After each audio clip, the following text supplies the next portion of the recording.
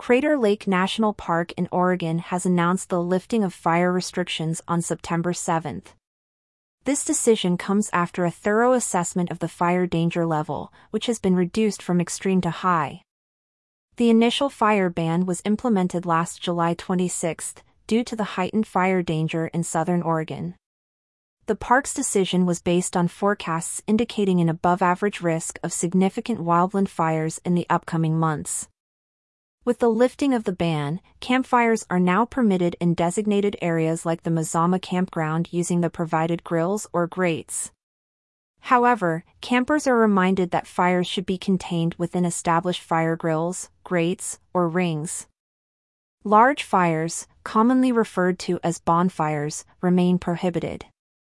These fires can easily get out of control, posing a significant risk to the park's natural resources and visitors.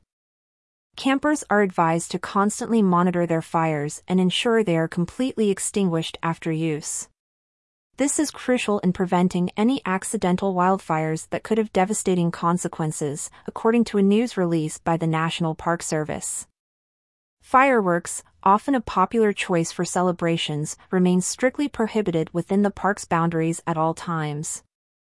While the lifting of the fire ban is a welcome change for many visitors, it's essential to remember the reasons behind the initial restrictions.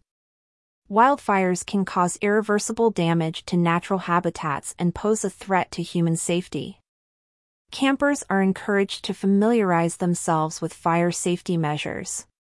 This includes understanding where and how to set up campfires, the importance of monitoring fires, and the correct procedures for extinguishing them.